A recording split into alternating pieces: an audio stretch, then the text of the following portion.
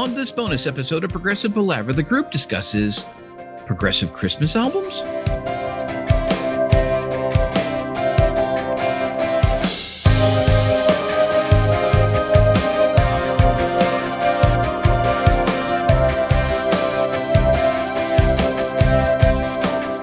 Hi, and welcome to Progressive Palaver, a group of lifelong friends and appreciators of music discussing the greatest progressive rock bands album by album.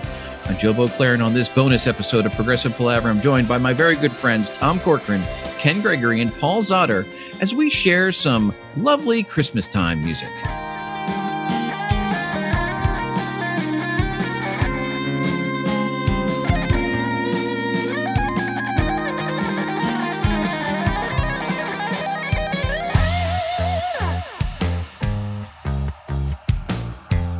Gentlemen, happy holidays.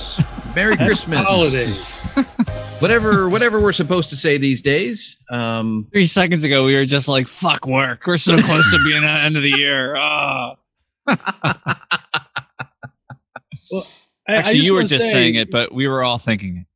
You know, while I was eating dinner tonight, I went into a complete frenzy because I was like, okay, I want to be in the Christmas spirit. I was trying to find like a Santa hat or something. And I was like, Bonnie, where we have to have a Santa hat somewhere in here, because it seems like whenever you're going through your Christmas stuff, there's like 20 of them.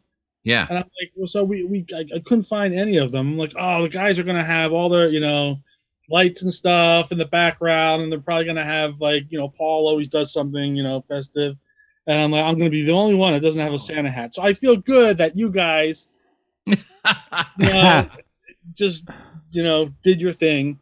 And I can feel comfortable now that I'm not. It's funny that you say that, Tom, because I have a piece of holiday festive clothing to wear, and I forgot to put it on tonight. So hopefully we'll palaver over the holidays. I can wear it then. And I've got a badass Santa hat. I mean, it is big and fuzzy, and it's got the biggest fucking puffball on the end of the thing. It's got a big fuzzy ball at the end of it. It does have a big fuzzy ball, and I'm pretty proud of that. But I haven't uncovered it yet as I slowly go through my my holiday boxes. So there you go. But for me, it was good enough on the before we came on air just to have a little guitar porn time. So very happy with that. There you go. Nice. As I sit here and look over at my Les Paul, and I just kind of drool every time I look at it. It's still pretty. But that's neither here nor there. So, a couple of weeks ago, one of you gentlemen, and I don't remember which one, so please take credit when it's time, suggested, Tom raises his hand. I'm all about the credit, baby. And suggested that we do this little bonus episode where we each pick a holiday-themed album, and we could discuss it in sort of a free-form fashion. Now, me being me, I went and I tried to find particulars for these records, and quite frankly, there's not a lot. We each picked one, and I was able to find particulars for only mine, actually. I found a little bit of information on two of the others, and for perhaps, in my opinion, the best of them all, I found nothing at all. So we're just going to have to sort of free form this one a little bit. And, I think that's good, though. It's almost like, when you go to your work holiday party, right? And everyone gets to relax a little bit. And, you still have sort of the framework of being with work people, but it's, you don't have PowerPoints and everything else. So we're just going to, live in this sort of ugly Christmas sweater, quasi whatever zone where we're to steal your phrase, Tom, we're partly palaver, but we'll just be a little bit more casual about it. So that being said, how would we like to do this? Do we just want to go around the horn, introduce our records and talk about it for a little bit? Or do we want to do a timer? How are you guys feeling about this? Well, if you could just inventory the count, because I only know 3 here, but there are 4 people. There are 4 people. So Tom suggested Rob Halford's Celestial. That was a shocker. Ken, you suggested December's people's, well, I think their most recent one, A Classic Rock Christmas, if I have that title correct. A Classic Rock Christmas. I recommended John Anderson's Three Ships as a secondary option when Paul usurped my first option, which rightfully so, and I do not begrudge him, on perhaps the greatest Christmas album ever in the Narada Christmas Sampler. So those are the four that we have. I should talk first on Narada, and then you guys can redeem me. Okay. Yeah. So, and the ironic thing, I don't know if it's ironic. The funny thing about this all is that at least two of us, myself and Tom, already have our albums picked out for next year as well. Wow. Oh, yes. So we are good to go. But, and it's, let's talk about this, right? Because Christmas music, say what you want to about it. It's, it's ubiquitous. I think everyone agrees that, every radio market has the one station that is sort of offered up as the sacrificial lamb to be the Christmas music station for the season. Here in Dallas-Fort Worth, it switches up every couple of years, which I find kind of funny. I'd love to know how they decide how that happens. I think most people would agree that Christmas music appears far too early in the season. But, it's funny how it becomes just part of the psyche. And even if you fundamentally hate it, there are certain aspects of it that are just inescapable, right? I'm one, honest to God, for years, I will just, randomly break in and start singing Jingle Bells any time of year. No fucking clue why. It just, it's sort of like screen image burned into my brain. And every so often it just kind of pops out. And, the cool thing about Christmas music is there are so many different ways to, interpret it. So when I was growing up, my parents had, the stack of Christmas LPs that you would pull out. And when I was, a young man in my 20s and I, was into buying CDs and everything else, I thought, okay, cool. And so I purchased some of my own. And you've got the biggies, right? You've got Sinatra, you've got Bing Crosby, you got Bing Crosby, right? Johnny Mathis, all these guys. Joe, Roger Whittaker does have a Christmas album. Roger Whittaker, exactly. And they've all got them. Perry Como was the Beauclair household, absolutely number one. There you go. So you've got your crooners who are doing it.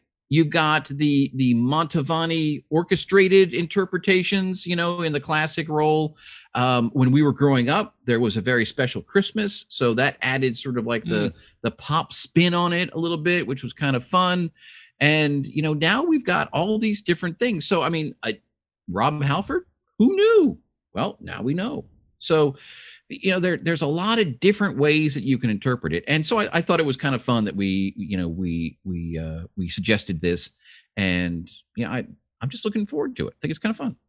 The only response I have to that, Joe, is how could it ever be considered too early to pull out Rob Halford's version of "God Rest Ye Merry Gentlemen"? I mean, come on. I mean, that's like Halloween worthy, I think. Yeah, Rob Halford's interpretation may sort of bend the rules a little bit, much like The Nightmare Before Christmas. I was just going to say that.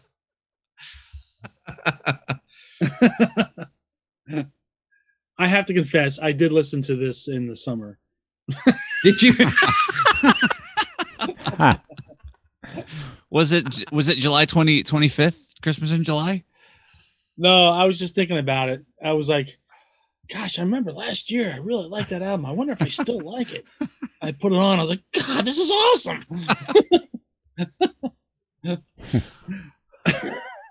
That is too funny.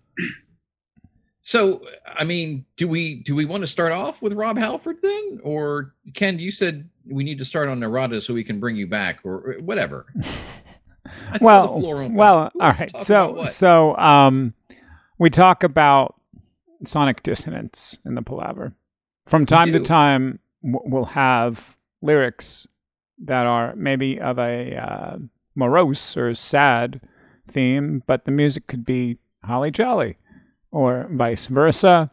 The lyrics could be perfectly fine, but we have ominous music in the background. We love to point out the sonic dissonance that we run into. Well, my dissonance was, all right, I'm going to put in the Palaver Christmas. It's going to be holly jolly, and I'm going to go out for a run. And Narada was the slowest goddamn thing I had ever run to. And I got so mad. I think I ran faster because I was running in spite of the music. So, yeah. I bet it's an awesome album, but I kind of just blew my chance to enjoy it by teeing it up there first. So teeing it up for a run, Ken, I think I understand maybe a source of your frustration. And Paul, if I may, I would like to share a memory about my first experience with this record. And it involves your dorm room in Millersville. Wow. So it was, that magical point in our lives. So if I was driving up to Millersville, it was probably our senior year, I'm guessing. Okay. I had my car, so it was either our junior or senior year. It doesn't really matter. And I had come up to Millersville probably right at the end of the fall semester. And I remember these two things are intimately tied in my memory. So I had this was after the Holidays in Eden tour, when you had met Merlene and they had told you all about Eve, because I had at this point purchased All About Eve and was bringing that CD and could not wait to play it for you. I must have gone to class that day and then driven up to Millersville, because I remember getting to your dorm relatively late, or maybe it was your apartment. I don't know what the hell when you lived where, but I remember being in whatever room you were in, and it was dark and you had like Christmas lights. I don't remember if there was a tree or something, but there were Christmas lights going, and you had the Narada Christmas sampler playing. And so Ken, it was the exact opposite. In that environment, it was the absolute perfect place to experience the soothing beauty that is the Narada Christmas sampler. Nice. Much unlike, trying to go out for a run in Philadelphia listening to it, which, that doesn't really work out very well. And it was one of those things where, that was at the point where I was kind of deep into these types of artists anyway. The David Lances of the world and all of that. And so this just sort of, synced up absolutely perfectly with what I was feeling at the time. And so ever since then, I was like, wow, this is great. And I will tell you, everyone probably knows, well, our listeners don't know, you guys know, I'm a bit of a Grinch. I'll be honest. Christmas as a general season stresses me the freak out. Mm-hmm. There are parts of it that I like. And so there are some years when I've been more stressed than others, and I have not actively participated maybe quite as much. But I can guarantee you that there has never had a year pass when I have not listened to this record. Wow. If I listen if I do nothing else Christmas related, besides put up the tree because, for the kids, I will listen to this one record alone. I guarantee you. So nice. that's my memory. I love that, Joe. I love it. So I discovered this at Millersville as well. And this album was released in 1988, but it had to have been some time after. And I think I've talked about, Joe, you and I talked about how I had to do that Trevor Rabin song. Oh, right. Sorrow. Yes. So this wasn't the same class, but it was a similar instance where we were in some sort of class, and we had to do different projects. And this one person, you know, had to talk about a song and talk about why it was great and all this stuff. And he brought forth the "Oh Holy Night" by David Lance Paul Spear. And it was October, and he was talking about it, and he was kind of going through it. And I was just like, oh, this is nuts. It's Christmas, but I liked David Lance Paul Spear, and I was like, okay, I'm interested. And I can picture the exact seat I was sitting in the room when he started playing this over the speakers, and it was just like I was transported. I couldn't believe that I was listening to "Oh Holy Night," and it just took me to another place. And it, to this day, that remains like my favorite version of the song. And so I went out and got it for that holiday, and like you, this has been like the cornerstone of my Christmas listening. I mean, goodness, I remember holding Luke when he was an infant, his first Christmas, like listening to this and humming along, and it's been a part of my existence for so long. It's just, for me, a very magical collection of songs. Wonderful. I will say this exercise made me realize more than anything else, when it comes to Christmas music, I definitely identify with like the fish loving Marillion crowd, where like the first 4 Christmas albums I've ever heard is like the only thing I can take, and I can't really have room in my brain for anything else, it seems. So, is Daniel Pinkham's Christmas Cantata in that list? Yes, it is. In fact, from our high school choir. Yeah, I mean my go-to playlist is basically the Narada, Daniel Pinkham's Christmas Cantata, a couple of Johnny Mathis albums. Wow. And then just like a best of Christmas, which has like everyone that you just mentioned, Joe, like Elvis, Perry Como, Frank Sinatra.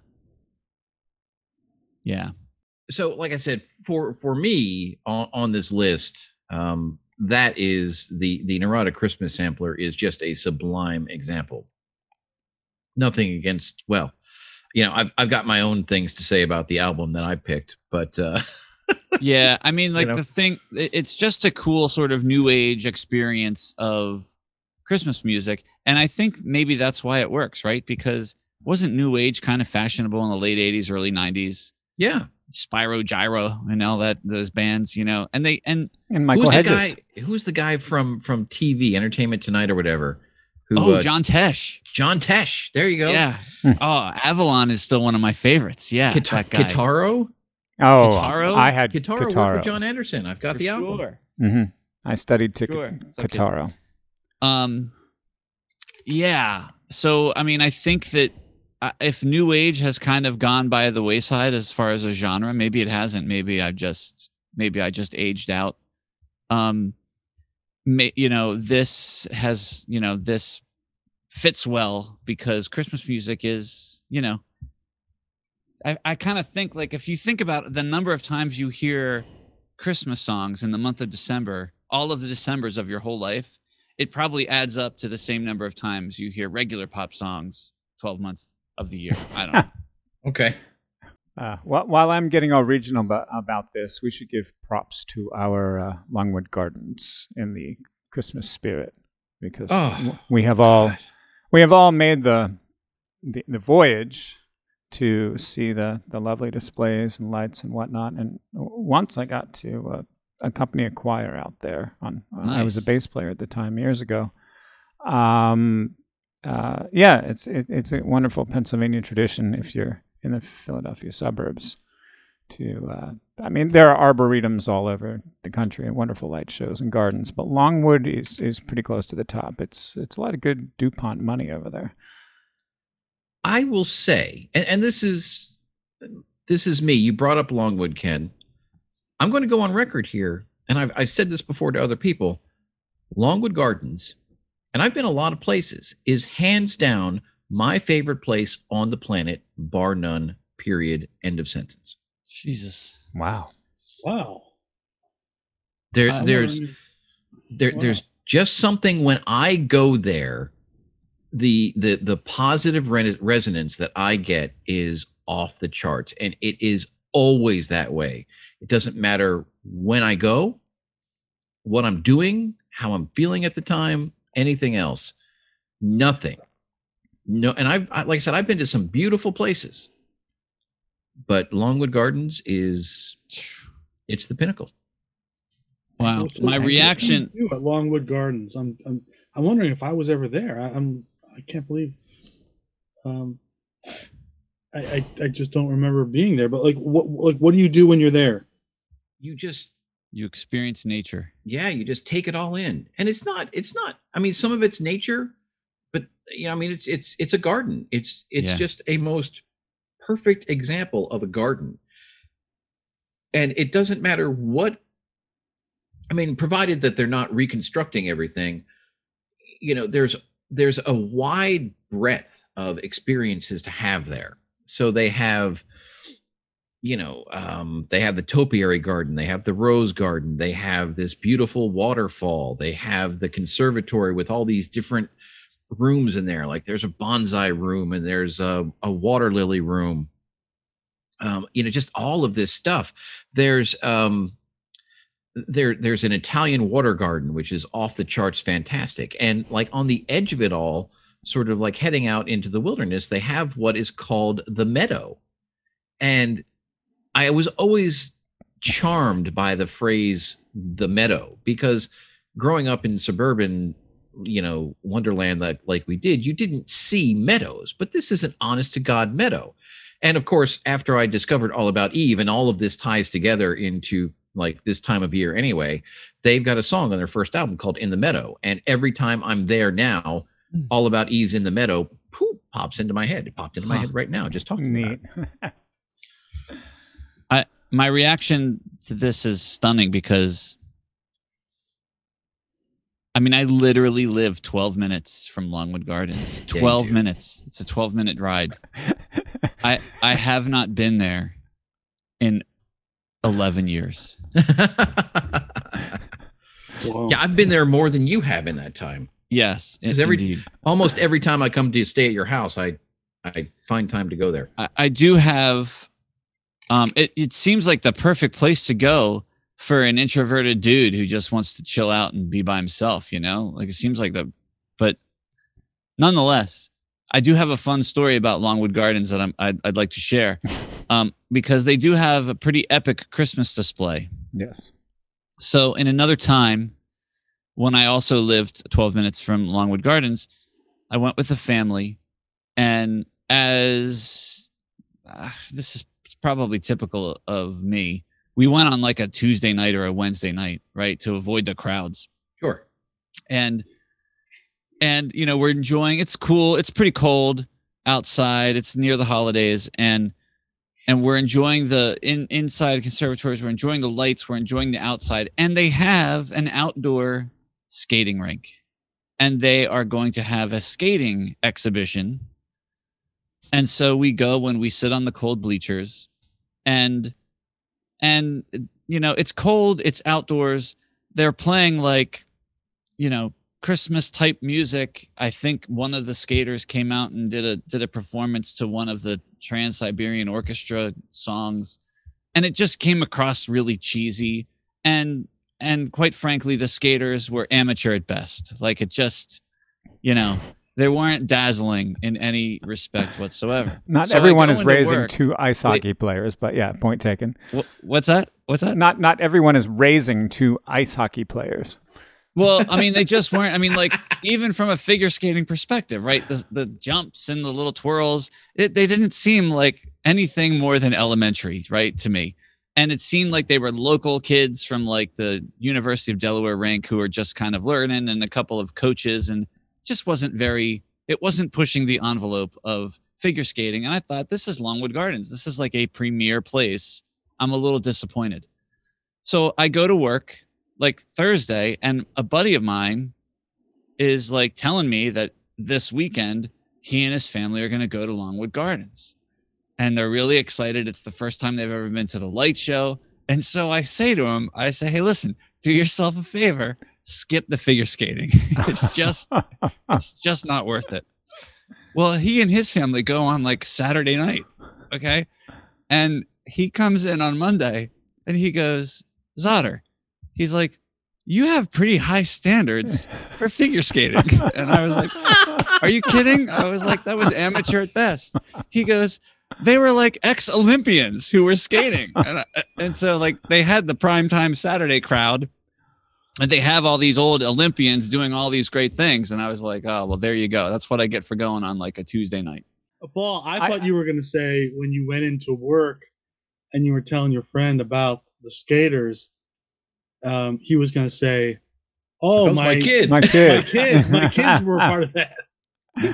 You're giving me an anxiety attack because I'm wondering when I went there with the choir, were we the B crew or the A crew? I'm kind of nervous about the answer.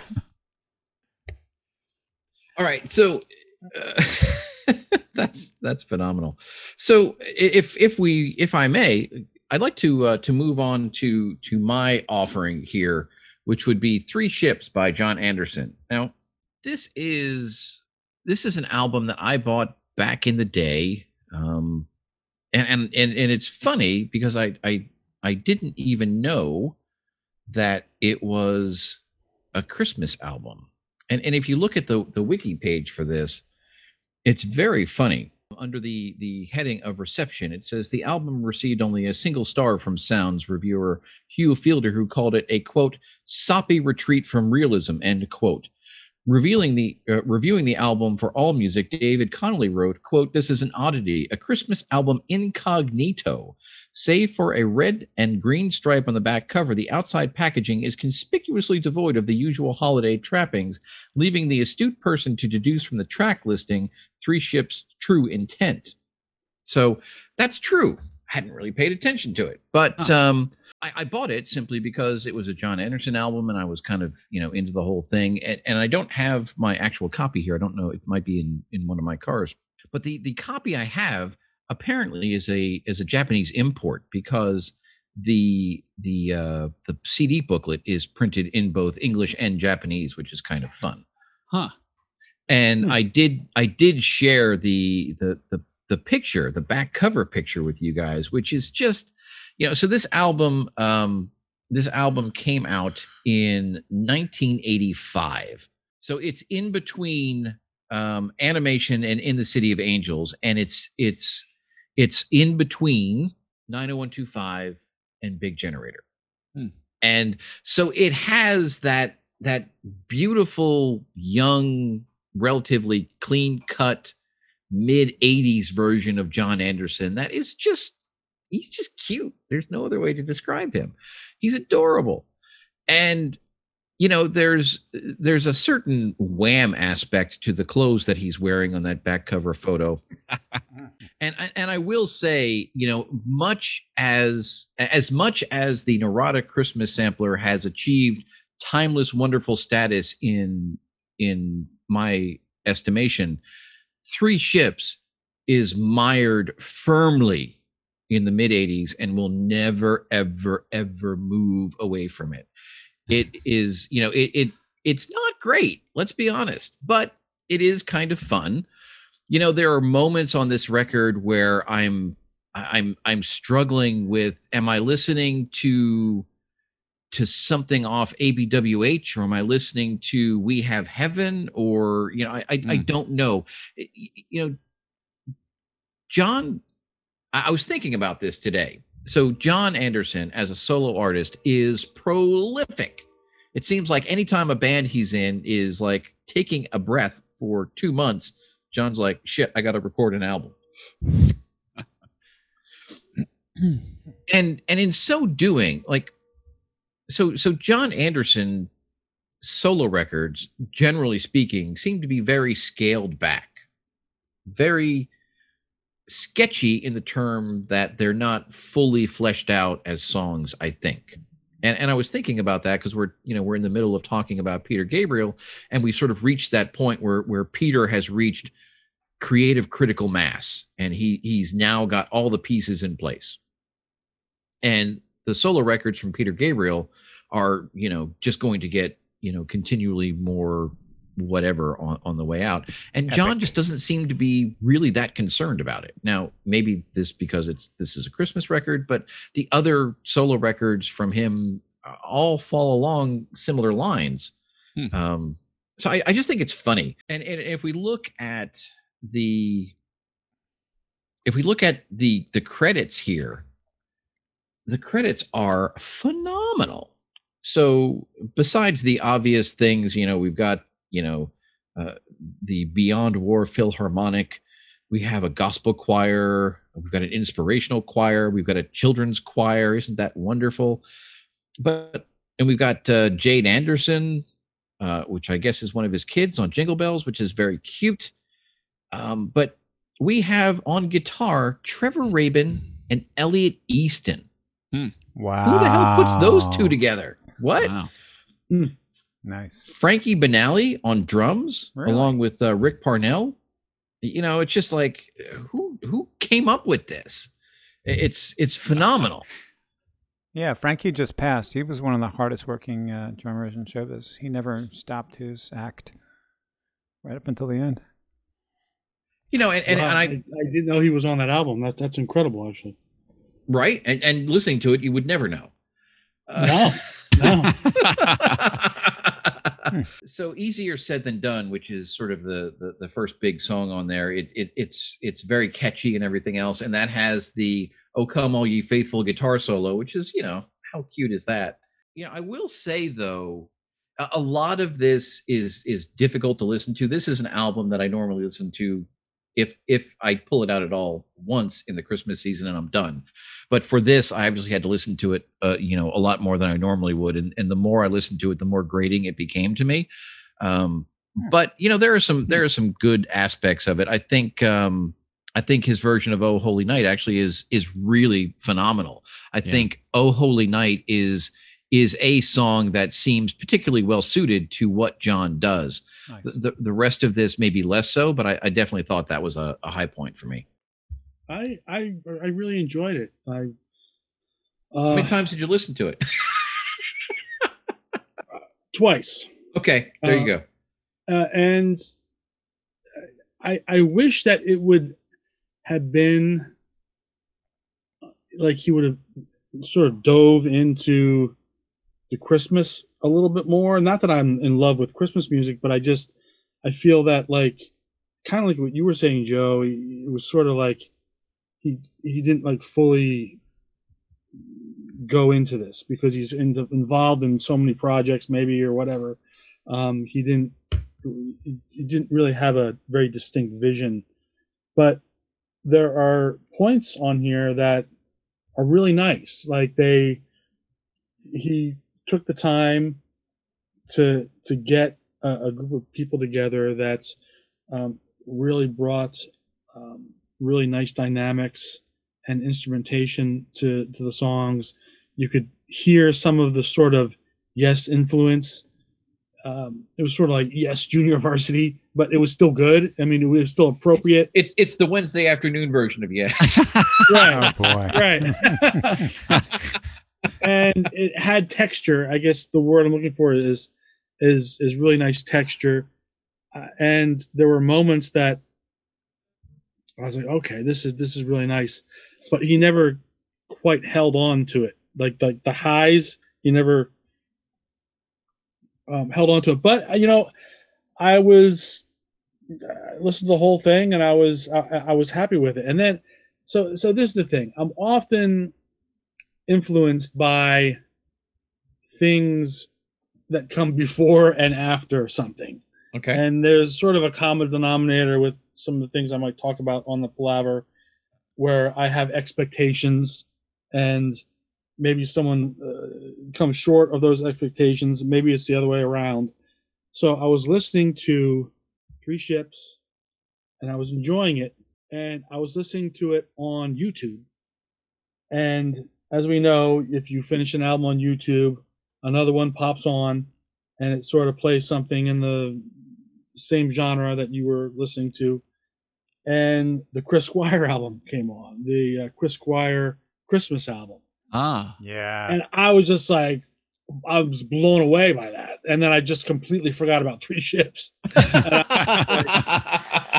I was like, what was I listening to before? And I ended up, I had to pull myself away from that, because I'm like, okay, I have to talk about these other, albums. And here I am listening to the Chris Squire album. And so at that point, you didn't give Three Ships? I'm glad I discovered it, but I kind of wish, I did discover it when I did, because I really think that Jon Anderson has some elements that are not really discovered by the Yes community, and I think it's for the reason that you brought up, Joe.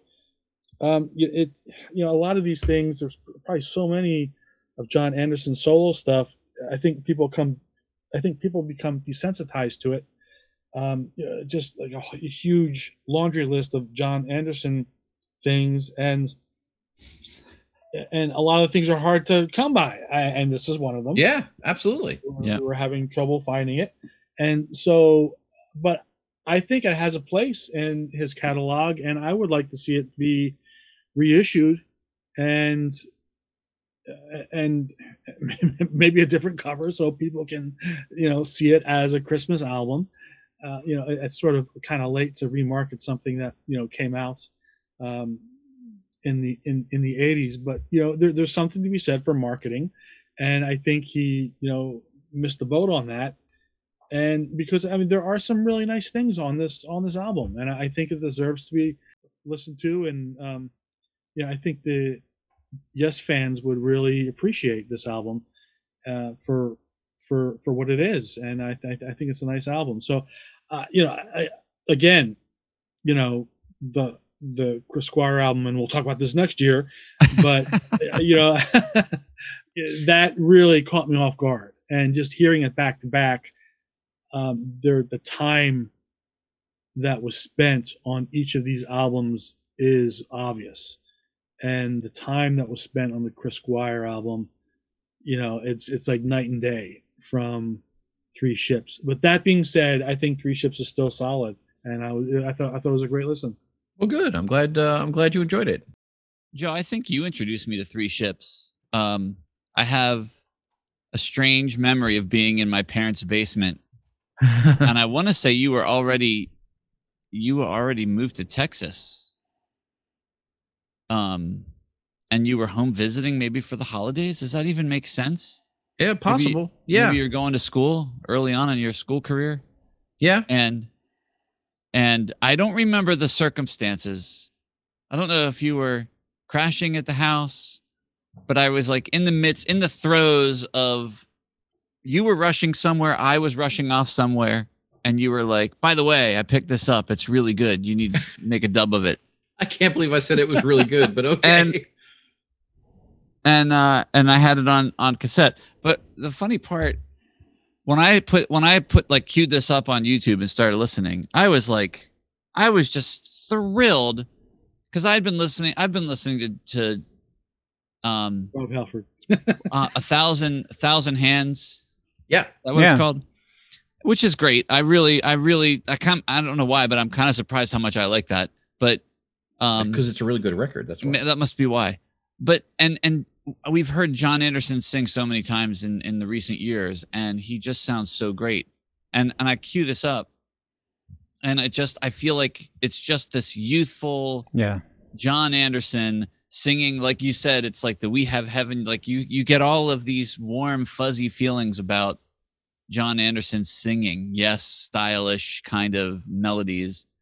And then it's all wrapped in sort of this Christmas thing. And you're right. Again, Oh Holy Night is a wonderful version. And it just really made me happy to hear this. And because I hadn't listened to it in so very long. But I think you're right. It's not going to break the barrier of the 4 Marillion albums of my Christmas collection. And, and, listened to it once, and I was like, okay, that was cool. I'm glad I did that. And I moved on. Unfortunately for me, Tom, instead of the follow-up being queued up as the Chris Squire Christmas album, I was treated to Yes's Talk. which I was not ready for in any way, shape, or form. Yeah, that's a bit jarring. Yes. Ken, did you try to run to this one? No. Oh, wait, it's not on Spotify. Of course you didn't. Yeah, exactly. I can't jam YouTube into a playlist. No, they have playlists. They just don't work with running. So what little I did skim of this on YouTube, it's just a shame he didn't have a producer, because this really could have been an iconic Christmas album if he had the likes of an Eddie Offord, or even better, a Trevor Horn. This could have just been molded into something amazing. But he did have a producer, Ken. This album was produced by none other than Roy Thomas Baker. Oh. Well, there we go. Maybe we could get a Steven Wilson remix of Three Ships. To your point, Tom. Get the re-release. That would be great. Yeah. Oh, hey. So I was just looking here. I was looking at the track listing because in 2007 they did an extended reissue, and it's got 5 extra tracks on it, and easier said than done, written by one Vangelis. So there's a little spice in the sauce for you. Okay. So oh, you know what? When you said why not, get who were you talking about? What we were talking about. Reissues or remasters. You said Steven Wilson should do Three Ships. You know who I think should do it? Kersner. He would go nuts, and he would add a couple cents or something, but it would be really tasteful. He would do a good job. Yeah, I don't doubt it. All right, so Tom, let's talk some Rob Halford, man. A couple years ago, when I sort of had my Judas Priest, resurgence. I don't know if I was just having a midlife crisis or whatnot. And I was sort of having this later in life appreciation for Judas Priest. As happens, it happens, This album came out last year. I mean, this is a new album, and I correct me if I'm wrong, but I think it came out last year. It did. And, right. I mean, talk about prolific, right? Jesus. And I immediately listened to it because I was really into Firepower and, of course, Nostradamus. But so I was like, God, I for some reason knew this was, I was going to like it. I was like, this is just something I'm gonna like, because I often don't like Christmas music, and there are exceptions, and sometimes I hear something I like, but in general, Christmas music just sort of gets stale, especially rock. I always look back to when I was in high school, and I'd be driving around Christmas time, my Trans Am. I'd probably be going from, a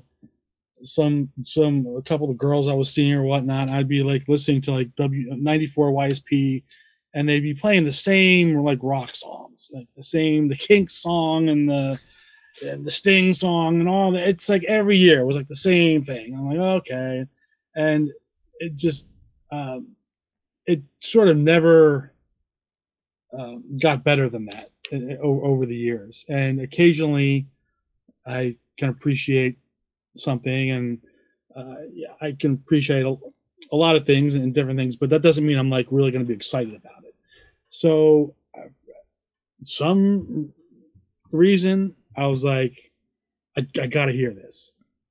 And I put it on, and I'm not really a big fan of the first song, to be honest. That's like the weakest song of the album. But after that, like every song was just like a reinvention of the song. It was sort of, it gives you the heavy metal that you want, but it's sort of innovative in ways.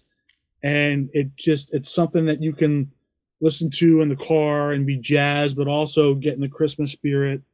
And I learned a little bit about it. I guess it was the players are a lot of the sons of the guys in Judas Priest. Ian Hill's son is one of them. There's a couple other ones that were a part of it in different ways, and they had been working on it over a couple of years. And I just really, every time I hear this album now, like this is going to be my album that I listen to every year. I just it gives you the best of both worlds. It sort of gives you that energy that you sometimes need over the holidays because you're stressed or you're tired or whatever your issue is, and it sort of gives you that jetpack, but it doesn't give it to you in a, and I realize you guys may disagree with this, but it doesn't give it to you in a stale stock way. I feel that it's done with, things are done with a little bit of a twist, and Rob Halford really does justice with coming up with interesting ways to sing and interesting renditions of these songs. And I really like it. I this is probably, as silly as this sounds, you're probably used to just ridiculous stuff from me, but this is probably like the only and best Christmas album. Like this is probably the only Christmas album that I will listen to like every year, and that I'm actually excited about listening to. So I had to bring it to the table. And actually, you know what? I'm already a hypocrite because I know just listening to the Chris Squire album, I'm probably going to listen to that. So I'm already stepping on my own tongue here. So, but I will say that it's just a lot of fun, and I think it's just, if you want to have fun with an album, I don't know, that's why I think having fun around the holidays and just screaming your head off to some of these songs is where it's at. So I wanted to share with you guys. Nice. It is somewhat of a breath of fresh air in the normal dirge of Christmas music.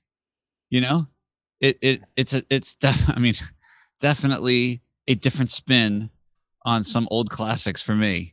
And I had this playlist going, and I was cooking dinner, and my boys were like starting to come around the kitchen because it was getting close to feeding time, and and this album started playing, and I don't really remember what part it was, but I think Luke said, "Dad, what are we listening to?"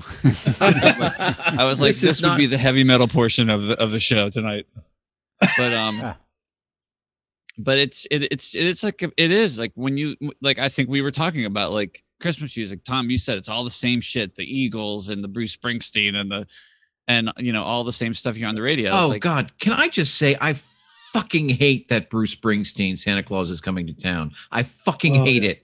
Just complete aside. Sorry. It came out when we were like 14 or 15 or something. Yeah, and it was really overplayed back then, and we've been stuck with it our entire adult lives.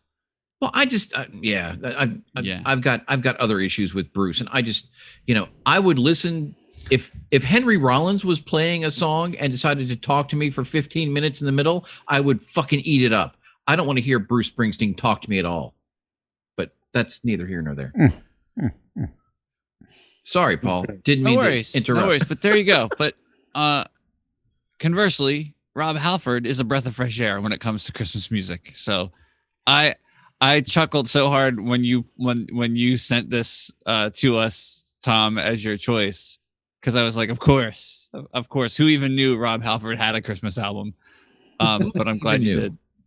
I gotta say, Tom, this was not my cup of tea. This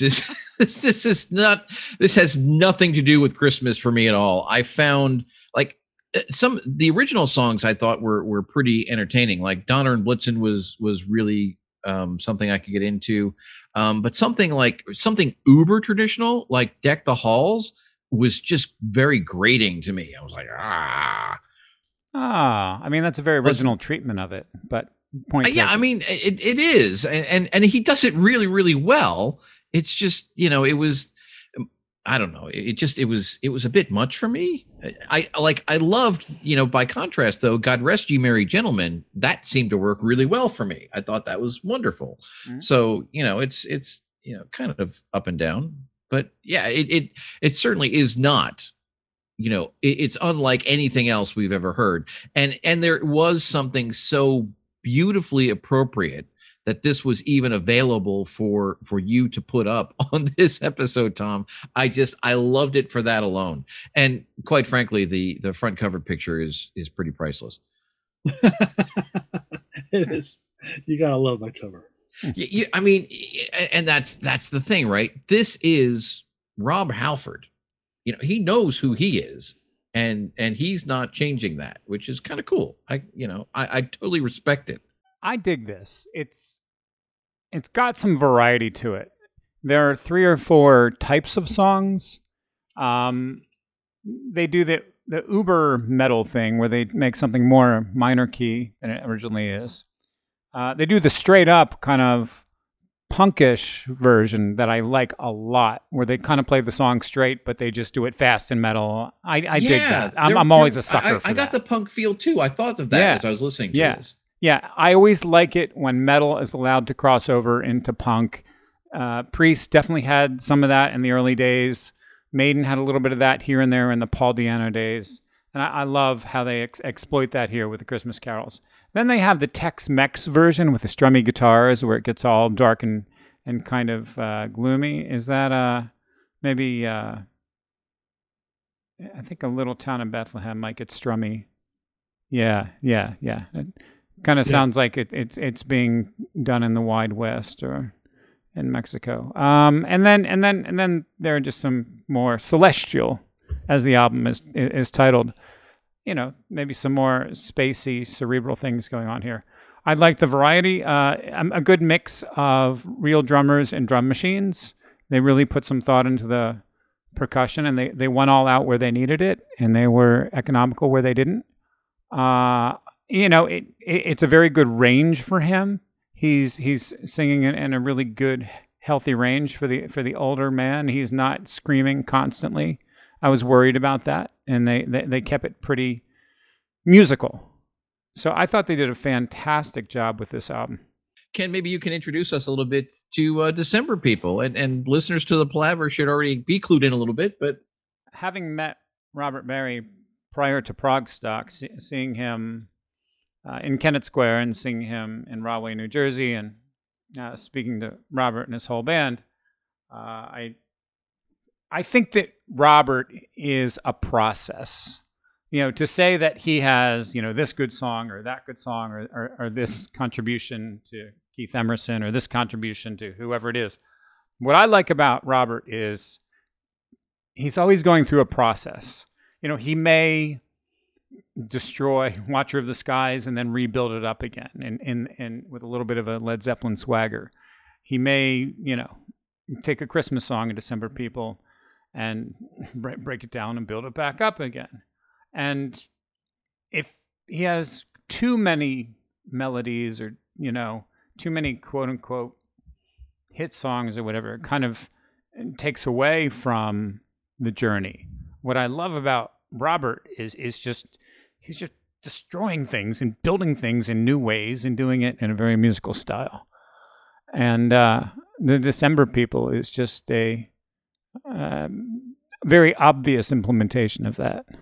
And when we talked to Robert on the show, and he described a little bit about the process for December People, and when I finally pulled up this album and listened to it, I mean, he described it absolutely perfectly. Yes, it was amazing that he understood exactly what he was going for and the way he's able to achieve it. I was charmed beyond my ability to express when I finally heard this, and I was like, wow, this is great. And Ken, I think you described him as a mad genius in our text, and I think that's definitely the case. I was going through this, and I was, I was enjoying it. You sort of you get the gag or whatever you want to call it. The hook, and okay, that's great, that's cool. And I forget exactly which track it is. I think it was probably track 4 or so. It's the one. Toto. Yeah, the Toto one, and Toto was never anything that really connected with me, but I remember Paul was like super into it, and through all of the Toto connections that I discovered later in life, my appreciation for Toto has grown tremendously. So I was listening to that portion, I'm like, oh yeah, that's really cool. I really, really like that. And then we get to Here Comes Santa Claus. And I'm listening to the Tubes, White Punks on Dope do Here Comes Santa Claus. And I'm fucking sold at this point, dude. I am all in on Robert Berry. I will name my next dog after him. Whatever the case needs to be. I was like, yes. I mean, the Tubes, much like Rob Halford provided that sort of spin for you, Tom, this Here Comes Santa Claus in the style of the Tubes, White Punks on Dope, sold, done, happy. This changed my Christmas season. All right. So the formula is he thinks about standard Christmas songs and matches them up with pop songs, and actually rips off many of the riffs from the pop songs, but changes them just slightly so that one could not be sued in court.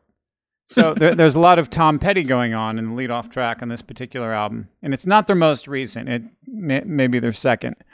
We have to give a quick shout-out to Magna Carta Records, responsible for the third and fourth Doug Pinnick solo albums and many really interesting tangent albums from well-known artists. Magna Carta made this possible. I think Discogs had it, if I remember correctly. But the December People is available online, decemberpeople.com. And you can check out what videos they have on YouTube. And you can check out the members. Some pretty good stuff. All right, so here we go. They did a couple... 2001, 2010, 13, 15, and 17. The one we're checking out appears to be the 15. So 2015, 5 years ago. It's great stuff. Now, we speak of the mad genius of Robert. The Tubes influence is probably coming from Dave Med, the actual Tubes keyboardist. So props to that guy. But every member of the 5-member band is absolutely gold. You've got Gary Pill, who played with Boston, if I remember correctly. Gary Pill, who played with Sammy Hagar for 30 plus years. That's amazing. Yeah, and Boston after that. Jack Foster. Yes, he's the new guy. And Dave Lauser. Yeah, great drums. Also, Sammy Hagar, if I remember correctly. Also, Sammy Hagar, absolutely. Yep.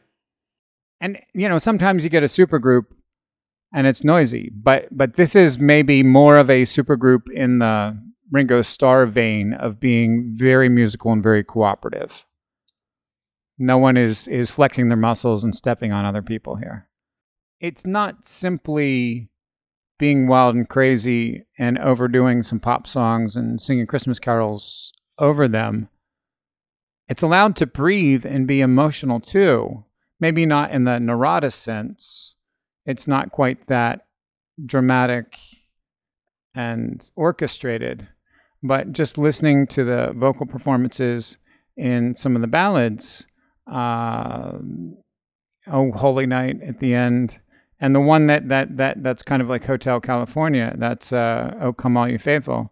Actually, very, very chill and beautiful.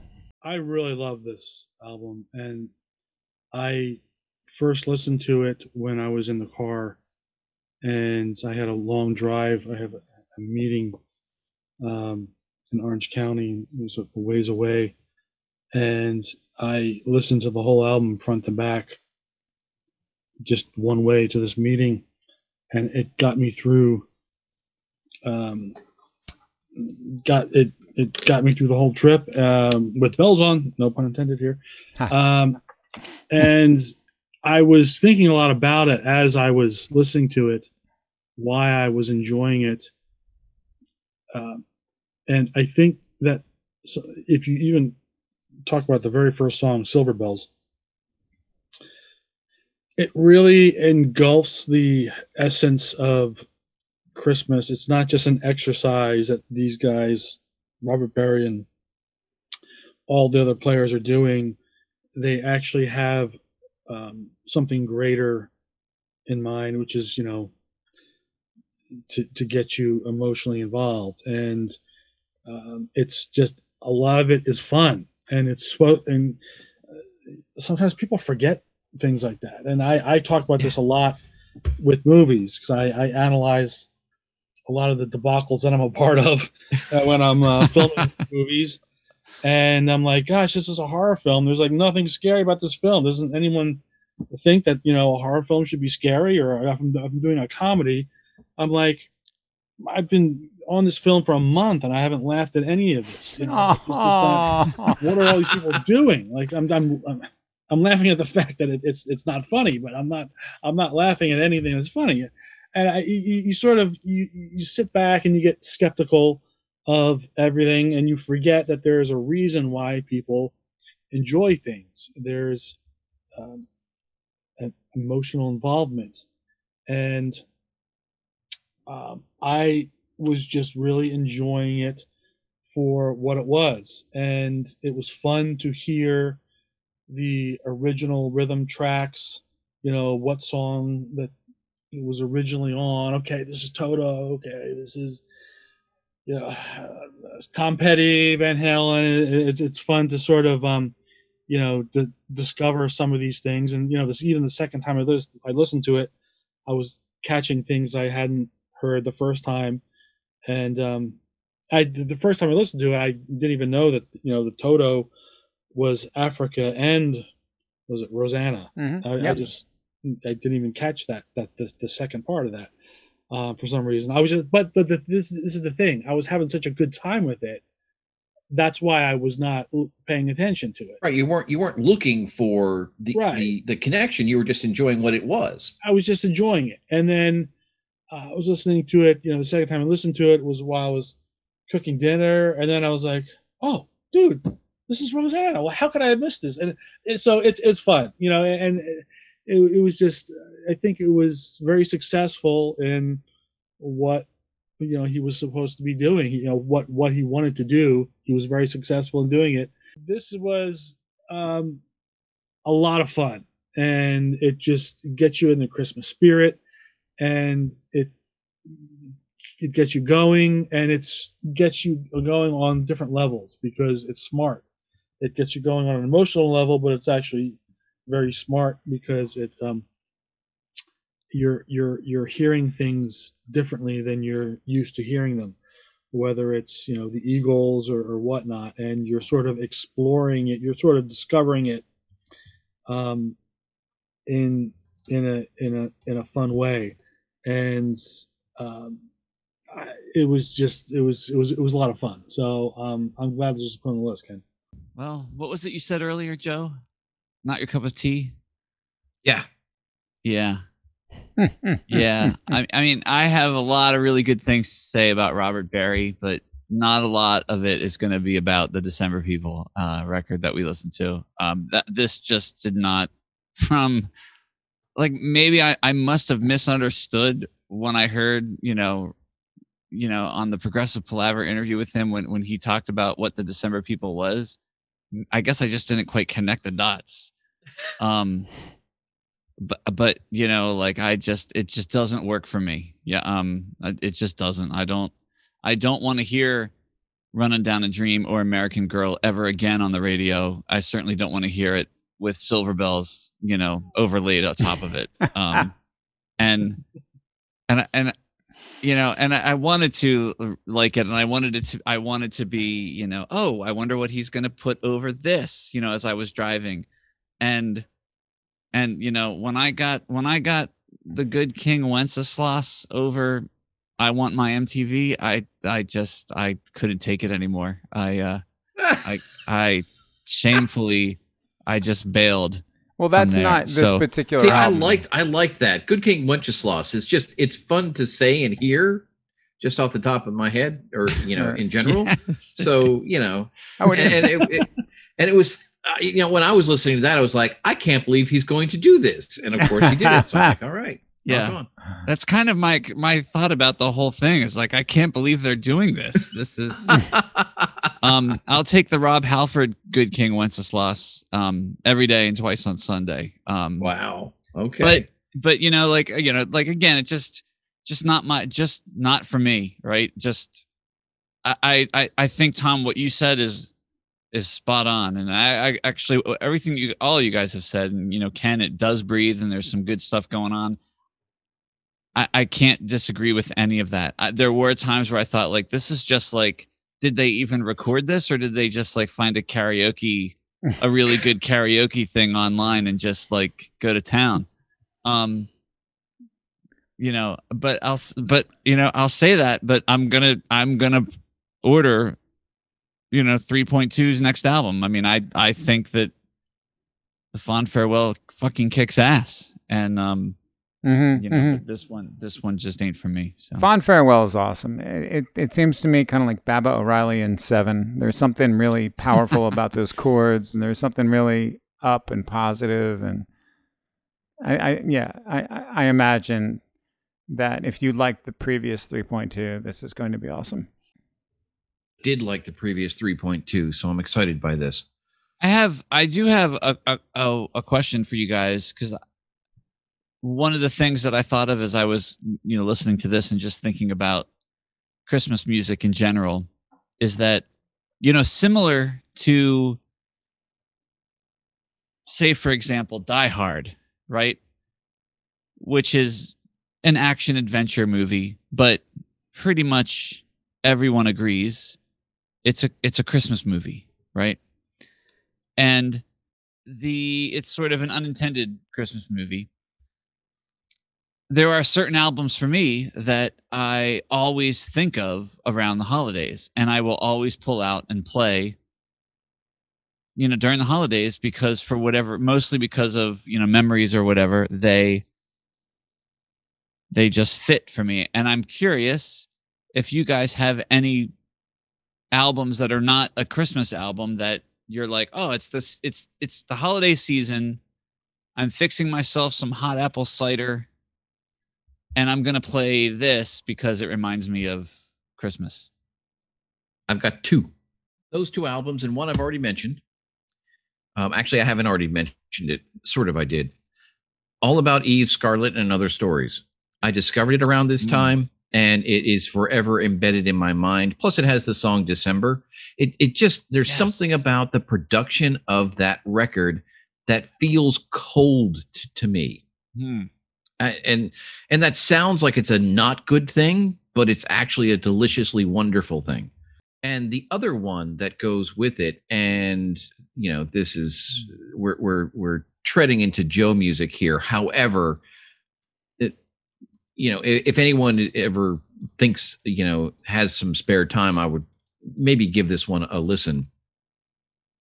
Modern English's After the Snow. This was an album I used to listen to when, I don't know if you guys remember, when I still lived with my mother. At Christmas time, I would set up the family train platform in the basement, and while I was decorating that train platform, I would play this record. It has that sort of winter feel to it, mostly because of the title track, After the Snow. But the important thing about this album is, it falls into that magical category. There's a big fat helping of oboe throughout this entire record, which is, again, one of the things that sort of floats my canoe. And in a lot of ways,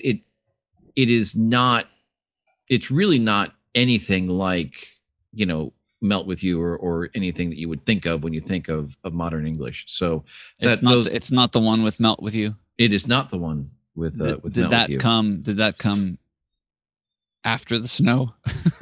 I believe I believe I believe the one with Melt With You is their first record, and then After the Snow is their second. There's actually a third afterwards, and each one of the three is different from the other ones. I don't know what the hell they were doing, but cool. I can't believe you mentioned. I mean, I can Scarlet and Other Stories, because it's been at least as long as I've listened to Three Ships as I've listened to that album. So I think that's going to be queued up very soon. Tim Brashino rocks, man. That's an interesting question, Paul. And when you first asked it, I couldn't think of anything. But now that I had just let me talk long enough, Tom, and you'll figure it out. George Winston's December, and I don't. It's as you guys were talking, I was like, George Winston. December. Oh, December. Like, well, it should be obvious that it should be something that's played over the holidays, but there's no holiday music on it. I mean, it's just I don't know why he called it December. We can look into it, but it always is something that I would play, or my brother would play, or we still do around the holidays. And we somehow always, one of us will reach for that when we're together. Now it'll be on Spotify or Pandora or whatever, but we'll sort of reach for it however we reach for things. And it sort of probably brings out something similar to something that you would listen to on the holiday end, but it doesn't give you the holiday spiel. And I never thought of it. Because I would also listen to it other times a year. So, but it's called December, and it just sort of like hit me that maybe he did have something in mind when he was putting out this record, that this is maybe a holiday record. I don't know. I'd be interested to look into, but I do listen to that around the holidays. Awesome. Wow, what a question. So it must have been around the summer of '89. I think I listened to Jane's Addiction, Ritual, De Lo Habitual quite a bit. And there was always a line in there I wanted to play with. Let me see here. Yeah, this album. Oh, okay, I'm sorry. It was actually 1990. So by Christmas 1990, I had this Jane's Addiction song, 3 Days in My Head. And there was a line in the song that says, "My head it landed to the sound of cricket bows." And crickets were a theme with me for a good half year. So on Christmas Day 1990, I wrote the core parts, somewhere before whatever dinners and whatnot we were having with my family. I scurried away to the piano and the guitar, and I sketched out the core melodies to what became like this 8-minute song called Crickets that you and I played, Paul. Yes. Yeah, not even telling you guys I was taking from Jane's Addiction. Fucking love that song. Both songs, 3 Days and Crickets. But I think you did share that at some point in time. Yeah, it's pretty obvious. I had known the connection there. Yeah. That's fucking cool. That is cool. So for me, I mentioned before, Grace Under Pressure is a big Christmas holiday record for me. Also, Big Generator, because I just have memories of driving around. I want to say that when Love Will Find a Way was a hit, it was around the wintertime, and I just have memories driving around my junior and senior year of, or I guess my senior year of high school in the wintertime, driving around a big generator. And I want to throw a special shout out to Flaming Row, because now the Pure Shine has become nice. A Christmas album for me, because last year I got it right around this time of year. Nice. And I played it all through Christmas. And, sometime in like January, I stopped listening to it, and it was almost like a physical reaction after Thanksgiving. I was like, I want to hear the Pure Shine. I'm going to go listen to that right now. It was just funny. So, oh, that's wonderful. So, yeah.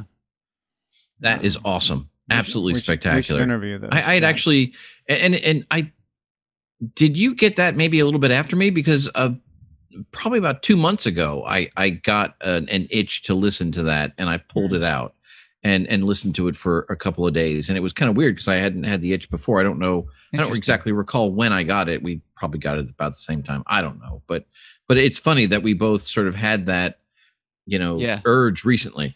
Yeah. They nailed one of those tracks in the acoustic sessions. It was kind of awesome to hear it a little bit, closer. Yeah. Wonderful. Yeah, that's a good choice. I like that. I like that a lot.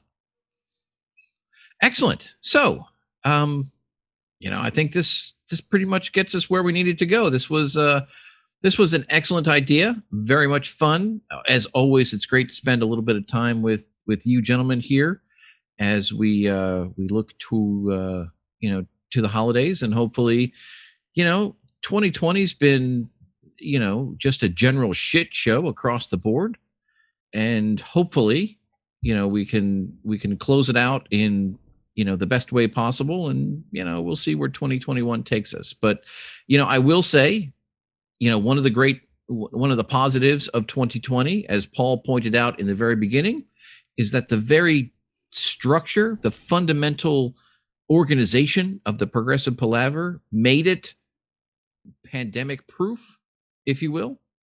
And so I think as a whole, we here at the Palaver have been able to keep what we do going for the year, and I have certainly appreciated having this as a sense of normalcy throughout the year. So very, very thankful for that.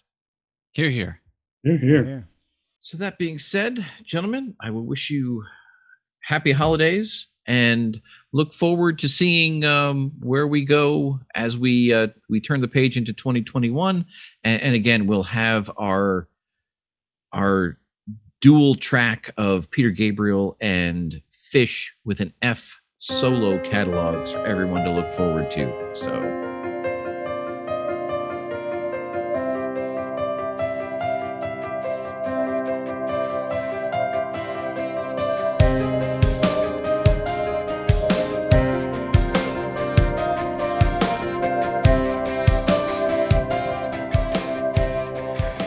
We hope you've enjoyed this episode of Progressive Palaver. As always, we've enjoyed sharing the conversation with you and look forward to your thoughts, comments, feedback, and questions. You can reach us on Twitter, Instagram, or Facebook. We are at ProgPala on all of those, or search for Progressive Palaver. You're welcome to email us. Our email address is progpala@gmail.com. Progressive Palaver is available for subscription and download on Apple Podcast, Google Podcast, and Spotify, or presumably wherever you find your podcasts. And we are, as always, hosted on SoundCloud. So until next time, thanks for listening.